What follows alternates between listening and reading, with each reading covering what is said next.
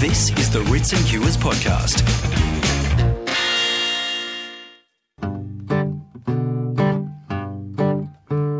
Ritz and Cures and Ritz and Cures, hear their mighty overtures. Lawyers, doctors, matching wits with Ritz and Cures and Cures and Ritz. Nick Carr, Bill O'Shea, just in time to save the day. Integrating institutes with stitches, wigs and sutured suits. And also Dr. Deborah Lawson, she's a lawyer, ain't that awesome? Dr. Lawyer, fresh recruits for hot pursuits of fresh disputes. Bill and Nick and Bill, if they can't save you, no one will. See them work their wicked arts with pleas and charts and fits and starts. They lend their smarts to beating hearts like yours with Ritz and Cures. Sensational. Thank you very much, gentlemen. Welcome to Ritz and Cures. It's Bill O'Shea and Dr. Nick Carr here in the room, ready to start chopping it up and laying it down. That audience of two, that'd be one of the biggest you've ever had, wouldn't it? Do you know what was really good, which we weren't tempted to try and harmonize that, so you can thank us afterwards. I wanted you to. I wanted to hear everyone in. So, those of our listeners who are still with us after that, I thought we might say something about what we're going to talk about tonight. I think we should. So, it's all about prescription drugs to start with. And Dr. Carr's got a hobby horse. He's on a soapbox, so go for it. So the soapbox tonight, I get very excited about this because prescription medication misuse is a huge problem in Australia. It's a problem worldwide, but I'm not now talking about stuff we talked about before, like antibiotics. I'm talking about addictive medications. And this was brought to my attention because ABC Lateline did a story on this a couple of weeks ago where they really focused on the opiates, the drugs like Endo and OxyContin, and the number of people who don't just get addicted to these things but are dying from misuse of them. And people don't realise, but we actually kill more people with our prescription medications in this country than die from the road toll. Now, that's a really astonishing and terrifying figure. When you say we, you mean you GPs? I mean, people, so the coroner's court are constantly saying this person's death was preventable, it was due to, and usually combination, it's not just one drug, it's usually combination of medications. And this person died from taking a combination, say, of Valium, Endo, and alcohol. People don't realise how dangerous this is. Don't we warn about the risks? So this is something which I get very cross about because these drugs are dished out by doctors every single day, vast quantities. I mean, there were 7 million prescriptions for benzodiazepines issued in the last year. What are benzodiazepines? So benzodiazepines are things like diazepam, Valium, things like alprazolam, Xanax, temazepam, sleeping tablet, those sorts of things. And why would they be prescribed for somebody? So they're used for all sorts of things. They're used for anxiety, they're used for insomnia, they're used for stress. And they have their role. They can be helpful drugs. They're what we call a symptom reliever. And short-term, carefully used, they have a place. But people don't realise just how addictive they are. And once people start on these things, and this is where I get cross, because doctors don't warn people about this. So they dish out, say, oh, you've had a bad couple of weeks, you're really stressed about work or relationship breakup, here, have some Valium. And the patient takes, I feel much better because they work. And then 2 weeks later, they're still feeling better and they go back and get some more. A month later, they're addicted. Yeah.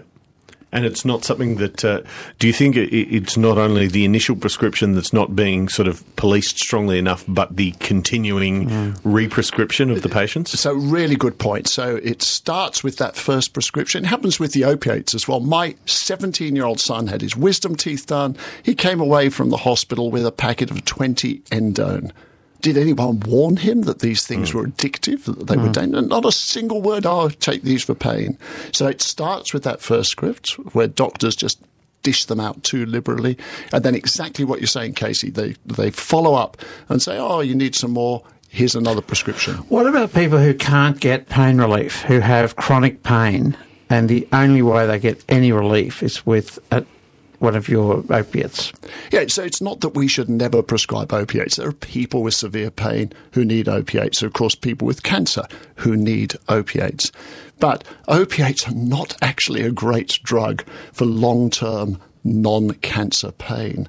There's this bizarre process that happens. It can actually exaggerate the patient's experience of pain, so they can become counterproductive. So, A, you get hooked on the opiate, and B, you then end up with more pain. You get on this cycle of needing more and more. I can see a psychological situation where, because you're addicted to the opiate, you need now to have the pain in order to have the opiate. And what a lot of people feel is, and these things are being prescribed by a doctor, they've got to be safe, they've got to be okay. So a lot of people have no problem going back. They think this isn't a street drug, so what can the harm possibly be? But they are very dangerous. I know somebody in aged care who's given a painkiller every 4 hours, but they have no pain. It's just routine in the aged care facility to hand out basically, Panadine type, paracetamol, every 4 hours. Now, obviously, it's hard for me to comment on the individual case, but it may actually... What's the point? It could actually be good pain management because they don't have pain. But that person could be free of pain because actually they've been well treated by regular analgesia. That's pain relief. The difference is if you're giving someone some regular paracetamol, for instance, which is safe, doesn't matter. If you're giving people regular opiate drugs, people don't realise, so Panadine is paracetamol plus codeine.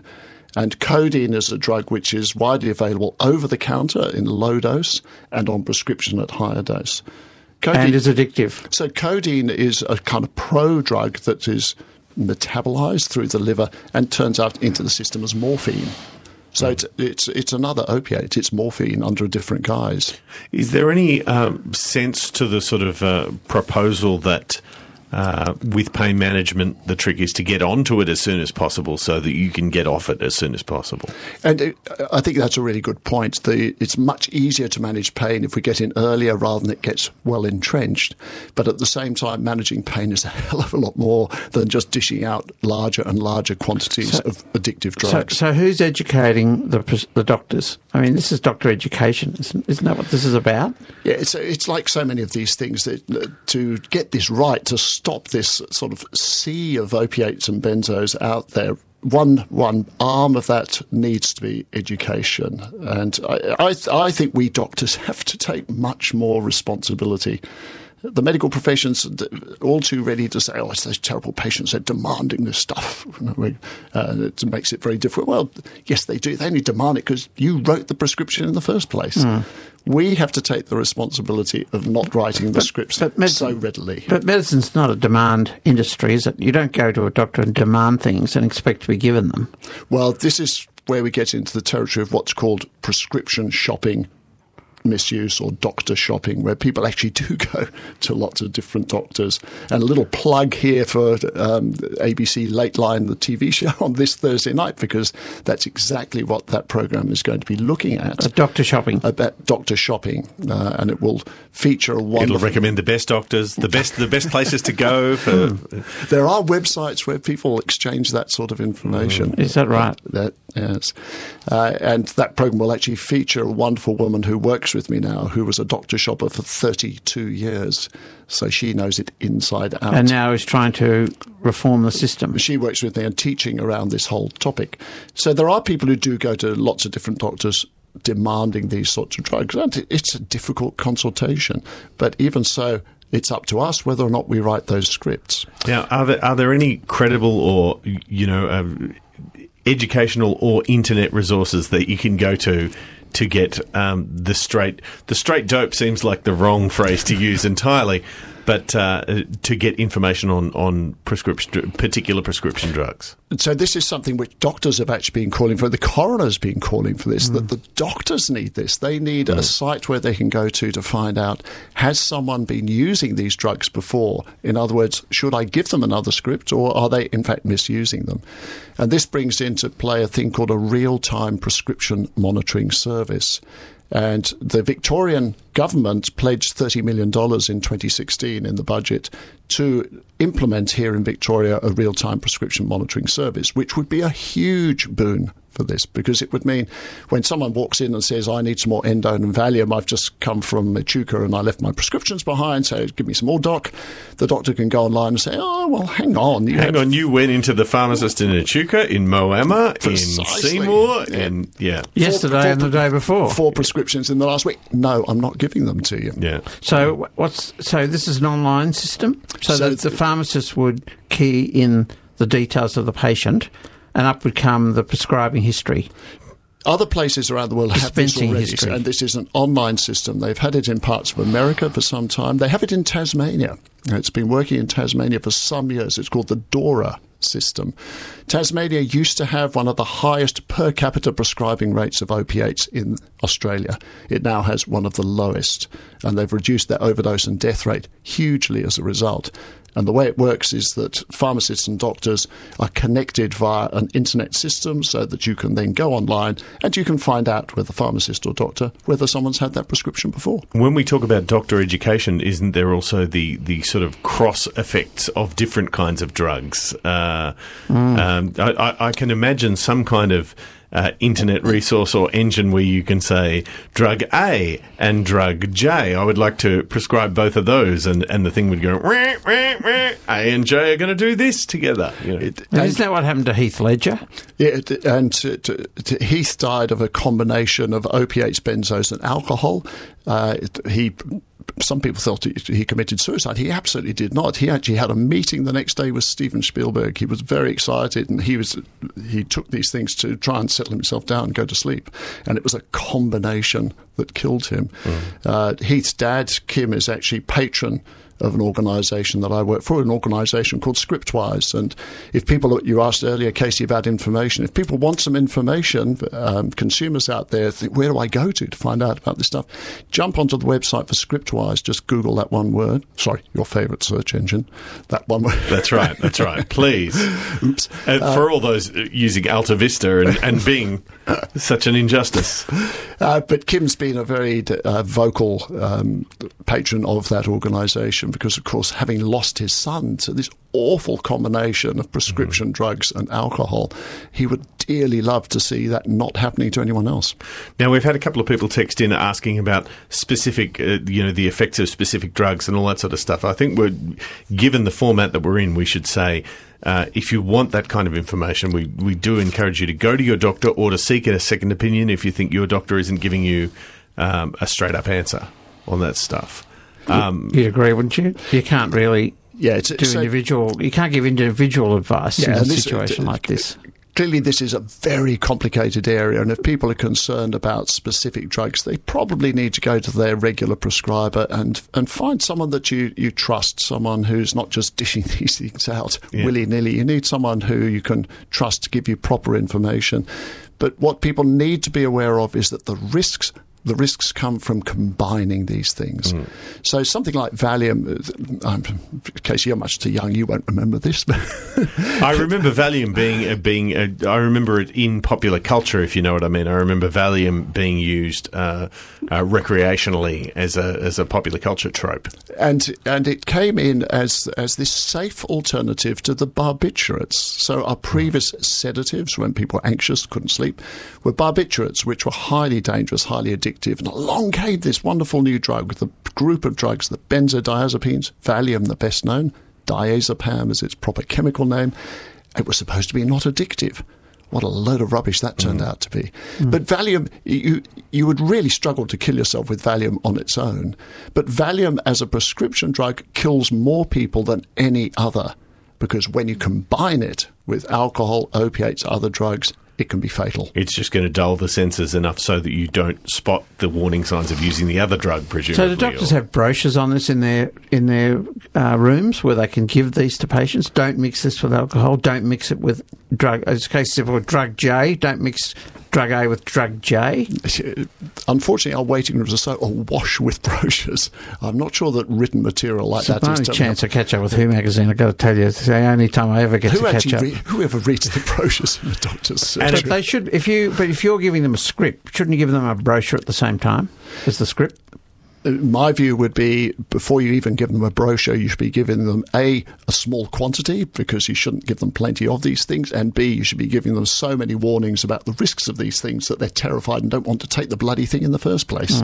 I wonder if that is one of the things, though, that gets in the way of there being a resource that you say, drug A and drug J, because I can imagine that being a politicised and commercialised and a wrestling ground very quickly amongst people going, well, drug J is actually fantastic and never did anyone any harm. And all of these drugs are promoted as being safe, of course, by the companies that make them. And on their own, they are safe, but combinations, dangerous. So we need more information about combinations, which is the A&J argument. We don't have any information that we, the public...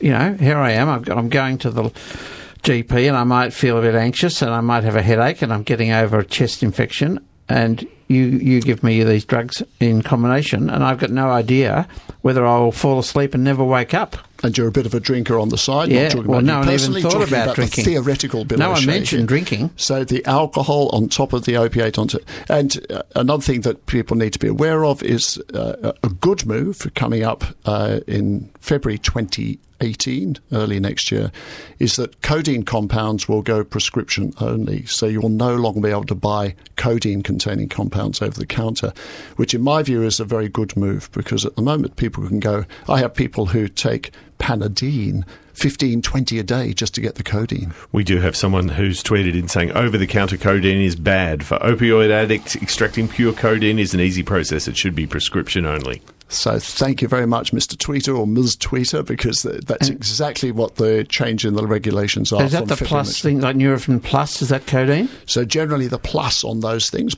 is the codeine, and when you buy it over the counter, it may only have 8 or 15 milligrams, which then means people take this huge dose of paracetamol or ibuprofen, the other component, in order to get the codeine, and they actually get liver or kidney damage from the other components that they're taking unwittingly because they want the codeine. All right. That's a bit of a nightmare for all of us. It is indeed. And what gets me is it sneaks up on you. Like you have your gin and tonic before you have dinner, and you've just swallowed breakfast, Bill. You were going to say breakfast, yeah. Come on. Or in Jeff Kennett's case, before 9 o'clock, he'll have a whiskey. And, if Jeff's been on... a few drugs for various things, he won't know what's hit him. We are talking about a hypothetical Jeff Kennett. No, he said this morning that he's driven to have a whiskey before 9 o'clock. Well, yes. The state of the Liberal Party at the moment, which I thought was quite a funny quote. But if he was actually having a whiskey before 9 a.m, and he had these drugs, I mean, he would never know. He's not a doctor. I'm not a doctor. But that's exactly how it happens. It creeps up on you. That's exactly right. So people who've been in hospital, they've had a car accident, motorbike accident, they come out on a bit of Panadine or some Endone or some OxyContin, and then, feel a lot better on that, go and get some more. And people who were never... these aren't street drug addicts. These are ordinary people. Nothing against street drug addicts, but these aren't people who have a history of drug abuse. These are ordinary people. They can be older people, younger people. It's non-discriminatory. And it can happen to absolutely anyone. And it's extraordinary how it can just escalate, starting from just simple, regular use. So Scriptwise will start when? So Scriptwise is an organisation already up and running. Google it, have a look at the website. The real-time prescription service, I mean. So the real-time prescription monitoring service is slated to start the middle of 2018. Okay. You are listening to Writs and Cures in the middle of evenings with Dr. Nick Carr and Bill O'Shea.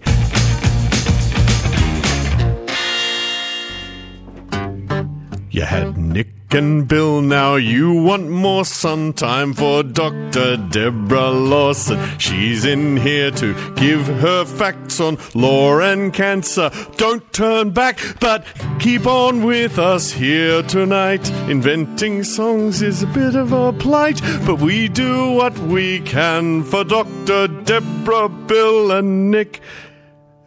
Going to plan. Dear me. Oh, it's a beautiful thing. The audience has gone up by 50% since the last song. That's right. It's a full stadia now. Three folks around the mic. Dr. Deborah Lawson, thank you for joining us on Ritz and Cures tonight. Oh, thank you for having me. And now we're going to we're delving, aren't we? We're delving deeply into a topic which is I should introduce Dr. Deborah Lawson as the Legal Policy Advisor at the McCabe Centre for Law and Cancer at Cancer Council of Victoria. I want to clarify immediately that the centre isn't for cancer in the way that, pro-cancer. No, we're against cancer. Very much. Yeah. It's not such a controversial position to be against cancer, but it's a centre for combining law and cancer, the use of law in for patients with cancer and support for patients with cancer. Is that correct? That's exactly right. Oh, good. I haven't gone crazy with it. No. So, we should begin by asking what are the sort of basic services that the centre provides? Okay, so we're a specialist centre for law and cancer, but against cancer, as you say. So we aim to contribute to the effective use of law in cancer prevention and cancer treatment and supportive care and in research. And I think it might not be immediately obvious to people what's the connection between law and cancer and all of those different areas of cancer, but the law is a really powerful tool in cancer prevention. For example, we can regulate risk factors for cancer, like tobacco control. It also has a really important role in cancer treatment and ensuring that, for example, patients have access to safe and effective treatments, that they can seek healthcare from providers they know are appropriately trained and qualified, that we have laws around informed decision-making, consent laws. There's anti-discrimination protections for people who have had cancer or have a cancer diagnosis. So we look at the whole spectrum of how we can use the law effectively and encourage people's understanding of the law in all of those different areas. It's an enormously wide brief, isn't it, when you take it like that? It's sort of so many different areas that it comes into. Do you find yourself sort of dabbling in different parts of the law depending on what day it is or what hour it is, or do you have sort of specialists for particular areas? Yeah, we have specialists for particular areas. So we're a pretty small team. We've got 6 lawyers, and about half of us work on cancer prevention issues and the other half work on cancer treatment and supportive care. But then even within that focus, which is my focus, there are a whole range of different areas of law, and more come up as well. And if there are issues in the media or there's new law or policy reform coming up, then we'll be guided by that as well. Before we talk about law reform, can you tell us why is your centre called the McCabe Centre for Law and Cancer? Sure. It's an interesting story, actually. So we're named for Rolah McCabe, who was a really brave Victorian woman who actually took a case against British American Tobacco in the Victorian Supreme Court in 2001. She developed smoking-related lung cancer as a result of starting smoking at a fairly young age in the 1960s.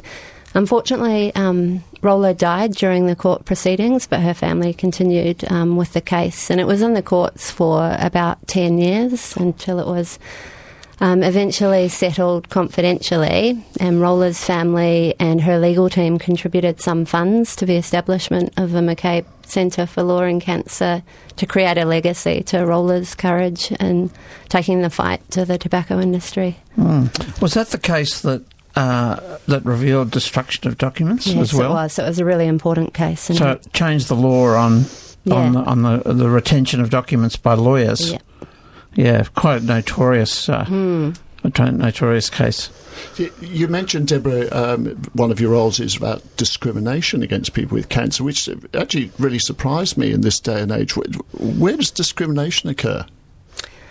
So there's a range of areas in which it could occur, and I'm happy to say that most of the people that we speak with about their experience of cancer have quite positive experiences with their employers, for example, and in other areas of life. But because we're seeing, I think, higher rates of cancer survival now, we've got more people who have cancer and continue to work while they have cancer or return to work after cancer. And people naturally worry about taking leave or perhaps taking 6 to 12 months off work and then returning. They worry about whether they have to tell their workmates that they have cancer, whether that means people will treat them differently or they might be overlooked for promotions or that kind of thing. And also in access to insurance products. So anecdotally, we hear that a lot of cancer patients can struggle to get travel insurance, for example, after a cancer diagnosis. That's a huge issue. A friend of mine has exactly that issue of travel insurance being denied, or a claim being denied on the basis of being a cancer patient, where the claim has nothing to do with the treatment or the illness. So, exactly. Is that a war you're waging on behalf of cancer patients with insurers, or how do you get change in that area? It's a really difficult area to get change in. It is something that we've done a bit of work on, and in particular, I think our role in that area has focused on educating people about what their rights are. So we have the Commonwealth Disability Discrimination Act that prohibits discrimination on the basis of cancer. But unfortunately, in that act, there is an exception for insurers, and they can make distinctions based on reasonable data that shows that the risk to them is too great to insure people.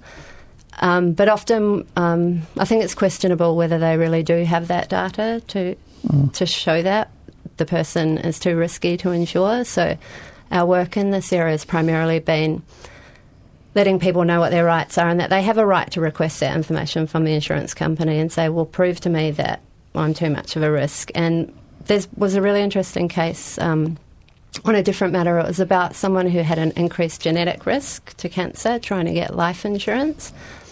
And there was a really interesting case study done about this man's situation where he went to 3 different insurers. Eventually he made a complaint to the Human Rights Commission, and he told the insurer that he had done that, and then they backed down and gave him insurance because I think they realised that they couldn't provide the evidence. So they had no diagnosis, just a possible prognosis based on genetic family history. So originally he just had family history, but then he did undergo genetic testing, and it was found that he did have a higher risk for colorectal cancer.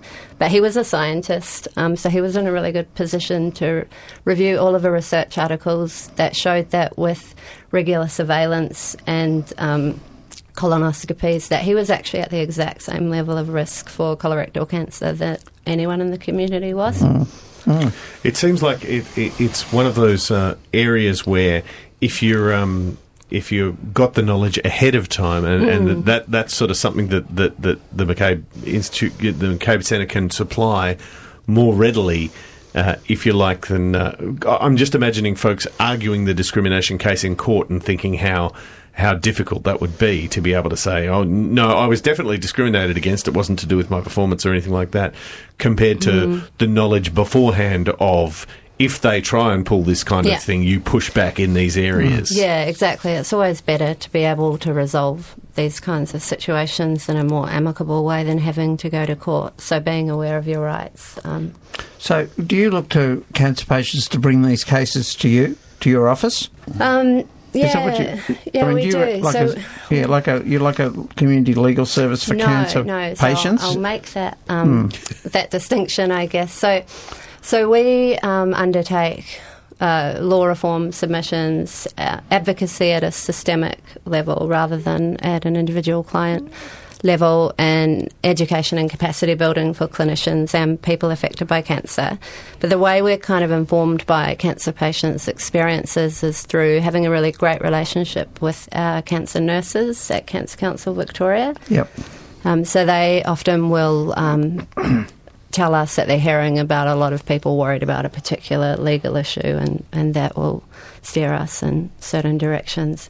But also, can I just say, Cancer Council has a pro bono referral service, a pro bono legal referral service that people can be connected to if they call our hotline. Through the McCabe Centre? No, that's through the Cancer Council generally. Right.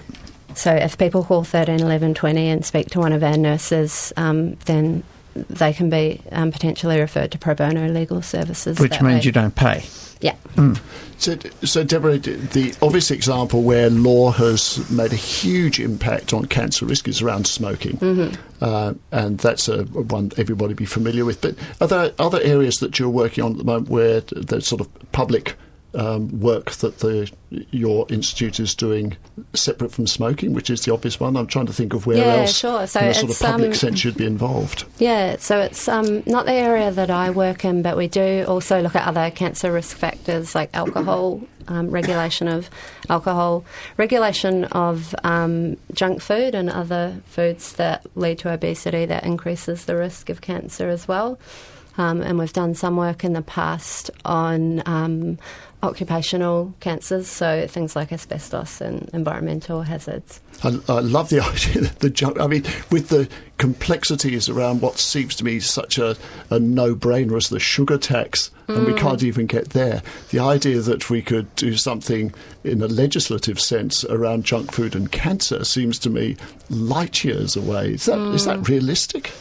I think maybe eventually. I think people probably didn't think that we would see the amazing advances we've seen in tobacco control 20, 30 years ago, and we can take, I think, a lot of the learnings that we have learned through tobacco control and apply those to different cancer risk factors. They're all very different, obviously. They're different industries. They've got different facets, but there's a lot of learning.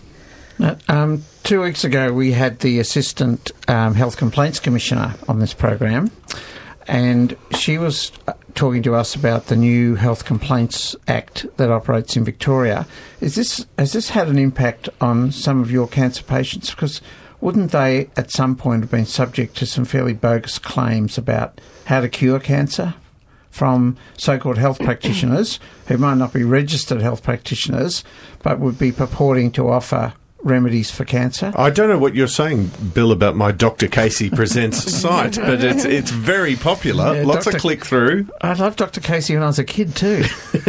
But does this new legislation impact on these sort of cases? Because I would imagine cancer patients are targeted by a lot of these fringe dwellers in the health sector. Yeah, exactly. And we are really thrilled with the passage of the Health Complaints Act, and particularly the specific mention that it makes of cancer patients and protecting cancer patients from bogus cancer cure claims. So the Act does contain a code of conduct for unregistered health practitioners that specifically prohibits people from saying they can cure cancer, from saying that they can treat or alleviate the symptoms of cancer if they can't substantiate those claims, from misrepresenting their qualifications, their products, services, training, and from financially exploiting people, which is really important because, as you say, there have been a lot of high-profile cases where people have preyed on the vulnerability of someone who's been diagnosed with cancer and charged them thousands of dollars for alternative therapies for which there's no evidence. And one of the biggest dangers of that, I think, is it turns people away from conventional medicine. Or delays the commencement of conventional treatment. Mm-hmm. And if someone's been through that, supposing I've had cancer and I decided, because I read an advertisement somewhere, that I'd go and have intravenous vitamin therapy and shark cartilage enemas for 6 months, spent a huge amount of money, read some claims that now I think are bogus. Who do I go to first? It works, Nick. I'm telling you, it works if you give it a chance. You're looking at how fit I look. You grow fins on your back, though. But it doesn't work, people. Disclaimer, ABC disclaimer, it doesn't work. Sorry, go on. But who would I go to? Do I come to the McCabe Centre? Do I go to the Health Complaints Commissioner? Who do I talk to first up? Now, you would go to the Health Complaints Commissioner now that the new Act's come into force, and they've got a lot stronger powers now as well, which is another great change that the legislation brought. So the Commissioner now has the power to prohibit people from practising, prohibit unregistered practitioners from practising, to place conditions on their practice where there's serious risks to people's health. And the complaints can come from anyone, which I think is also another interesting development. So previously only the person who directly received the service could complain, but now if you're worried about a family member going to get shark cartilage enemas, then you can make the complaint yourself to the Health Complaints Commissioner. So a relative can complain even without having a direct vested interest in the matter. And a clinician as well, which I think is important too, because we know from the clinicians that we've worked with that it's really hard for doctors to watch their patients being exploited in this way. So to the extent that if I happen to see on a website, for instance, a claim that I felt was bogus, I could, even though I've never received that treatment, I could make a formal complaint about that if I felt they were misrepresenting. Yeah. Mm-hmm. Okay. Yeah.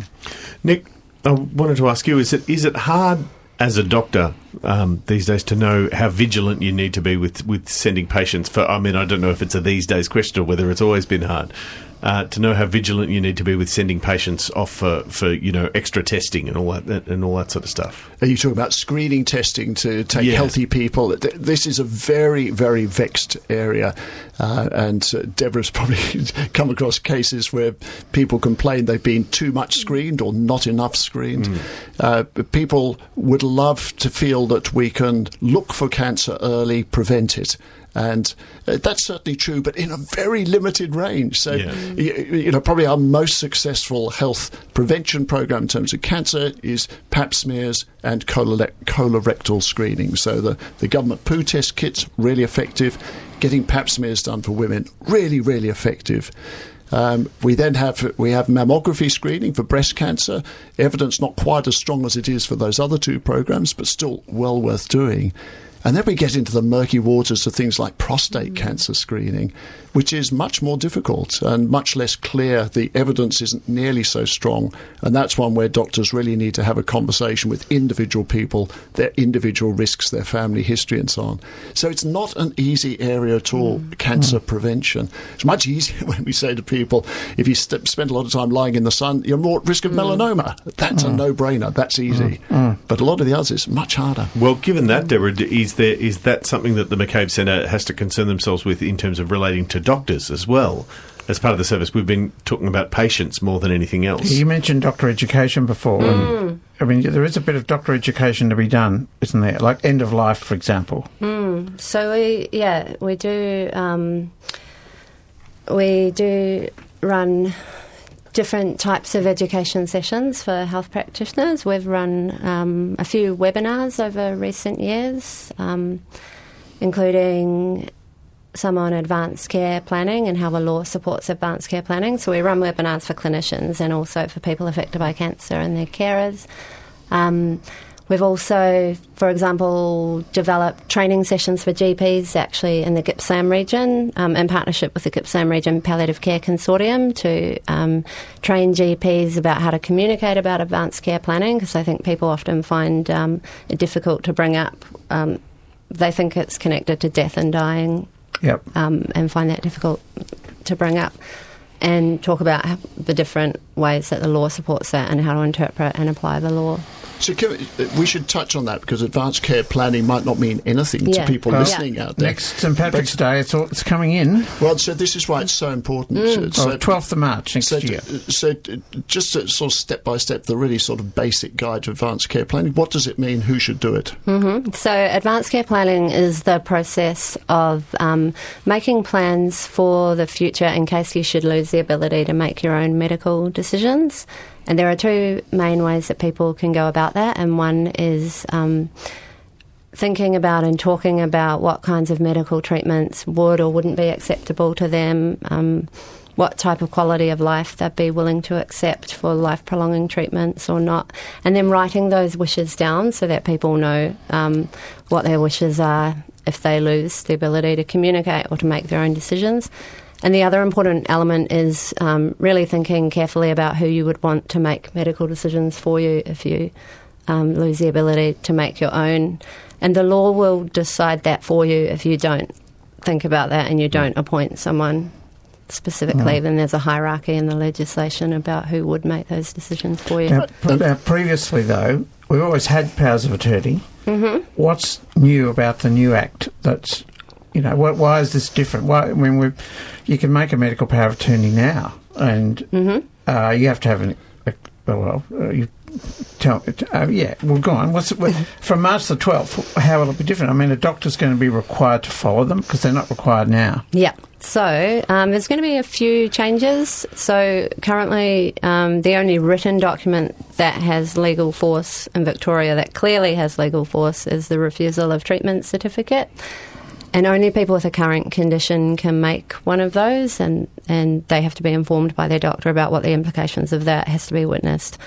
And that's only to refuse treatment as well, so people can't say what they would want. It's just to refuse treatment.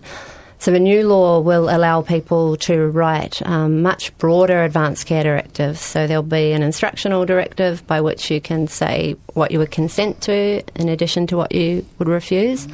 And you can do that in advance of having a medical condition, so any of us could do that, well, not today, from March next year, obviously.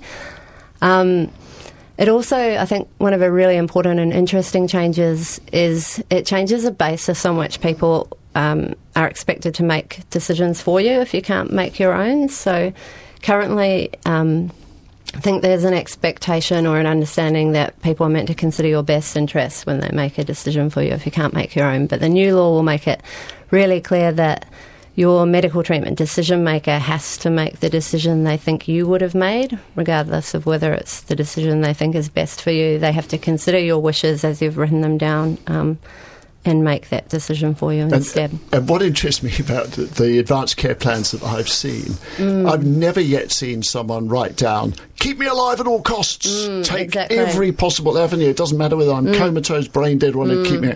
Everybody I've seen who's written an advanced care plan says, I want sensible treatment if there's a reasonable hope of survival, otherwise don't do too much. And yet our routine when people are in extremis is to do everything. There's this huge mismatch between what most people write that they want and what we routinely do in medical practice. And that's what the research, you've been involved in with some couple of researchers in Queensland. I've read their articles, actually. They're very good articles. Yeah. And that's about when enough's enough, sort of, isn't it? It's about that aspect of doctors going too far, essentially. Yeah, so it's a research partnership with 3 cancer councils, Victoria, New South Wales and Queensland, and then, as you mentioned, Ben White and Lindy Wilmot from the QUT Australian Centre for Health Law Research and the University of Queensland. And what we're trying to find out over the course of 3 years, and we're in the final stages now, is what the general public does know about their rights in end-of-life decision-making, what they know about refusing life-sustaining treatment, what they know about advanced care directives, about powers of attorney. We're actually in a phase now where we're hoping to speak with Victorians who have an experience of end-of-life treatment decision-making, so that might be people with advanced disease or terminal illness, or carers of people with advanced disease, or even bereaved carers. And if people are interested to learn more about that study, they can go to our website and find out more and contact me if they'd like to participate. And can I say the website? Yep. So it's cancervic.org.au/end-of-life study, all one word. Right. And it seems like the bereaved carers, in a way, would be the greatest resource because they're the ones who have actually been all the way through the situation. Yeah, and that's who I've been receiving the most calls from, is people who have been bereaved in the last year or two and really want to talk about their experiences. My experience has always been that nurses, with due respect to Nick sitting alongside us, nurses have always been better at knowing when enough's enough. That a lot of doctors feel they've tried everything and they're not going to let go now. You know, we're just going to keep soldiering on. We've got to keep this patient going.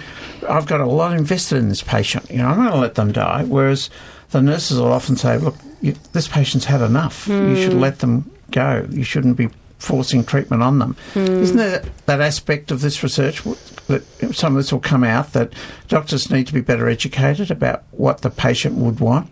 Yeah, I think quite possibly we'll get not what the doctor wants? Yeah, definitely. I think doctors are often very good at technical stuff, but when you want just good common sense as well as technical stuff, ask the nurses. But to be fair to the doctors as well, they often have relatives pressuring them to keep the patient going as well, when they well know that perhaps enough was enough and they shouldn't go any further. Yeah, and I think it's complicated by the fact the laws differ across all of the different states as well about withdrawing life-sustaining treatment and when that can be done and who can consent to that and who can refuse. So it's a pretty complicated area to expect doctors to be across as well. And I'm disappointed that my advanced care directive got shot down, where I wanted someone in a monk's robe standing at the foot of my bed singing Britney Spears' Toxic on the hour, every hour. Apparently no dice for that Well, from one. March next year, you should try writing another one, I doctors guess. are obliged to follow it, or they'll be charged with misconduct. So that monk's in with a show. It's back. Can you state the quality of red wine you want to be fed in your final days? I'm sure you can. You've been listening to Writs and Cures with Bill O'Shea, Dr. Nick Carr and Dr. Deborah Lawson, who is a lawyer. Yes. But also a doctor. And a proper doctor. A proper PhD doctor. A PhD It's a real doctor. thing. A lawyer doctor. Thank you, all three of you, for coming in this hour and enlivening the hour and enriching us educationally, if depressing me slightly. But that's all right. I'm going to find a way out of it. How do you keep your spirits up, Deborah? What's your secret at the end of the working day for going home and saying, hurrah? I just think there's a lot of hope in cancer. Now, we've seen great improvements in 5-year survival rates for a lot of the common cancers, and even for those situations, I guess, where people don't survive a cancer diagnosis, knowing that we can contribute in some small way to making those processes easier or less confusing. That doesn't sound that positive, does it? But it is. People doing good. It really, Yeah, it makes there's you feel nothing good. that depresses me more. Thank you very much to all three of you.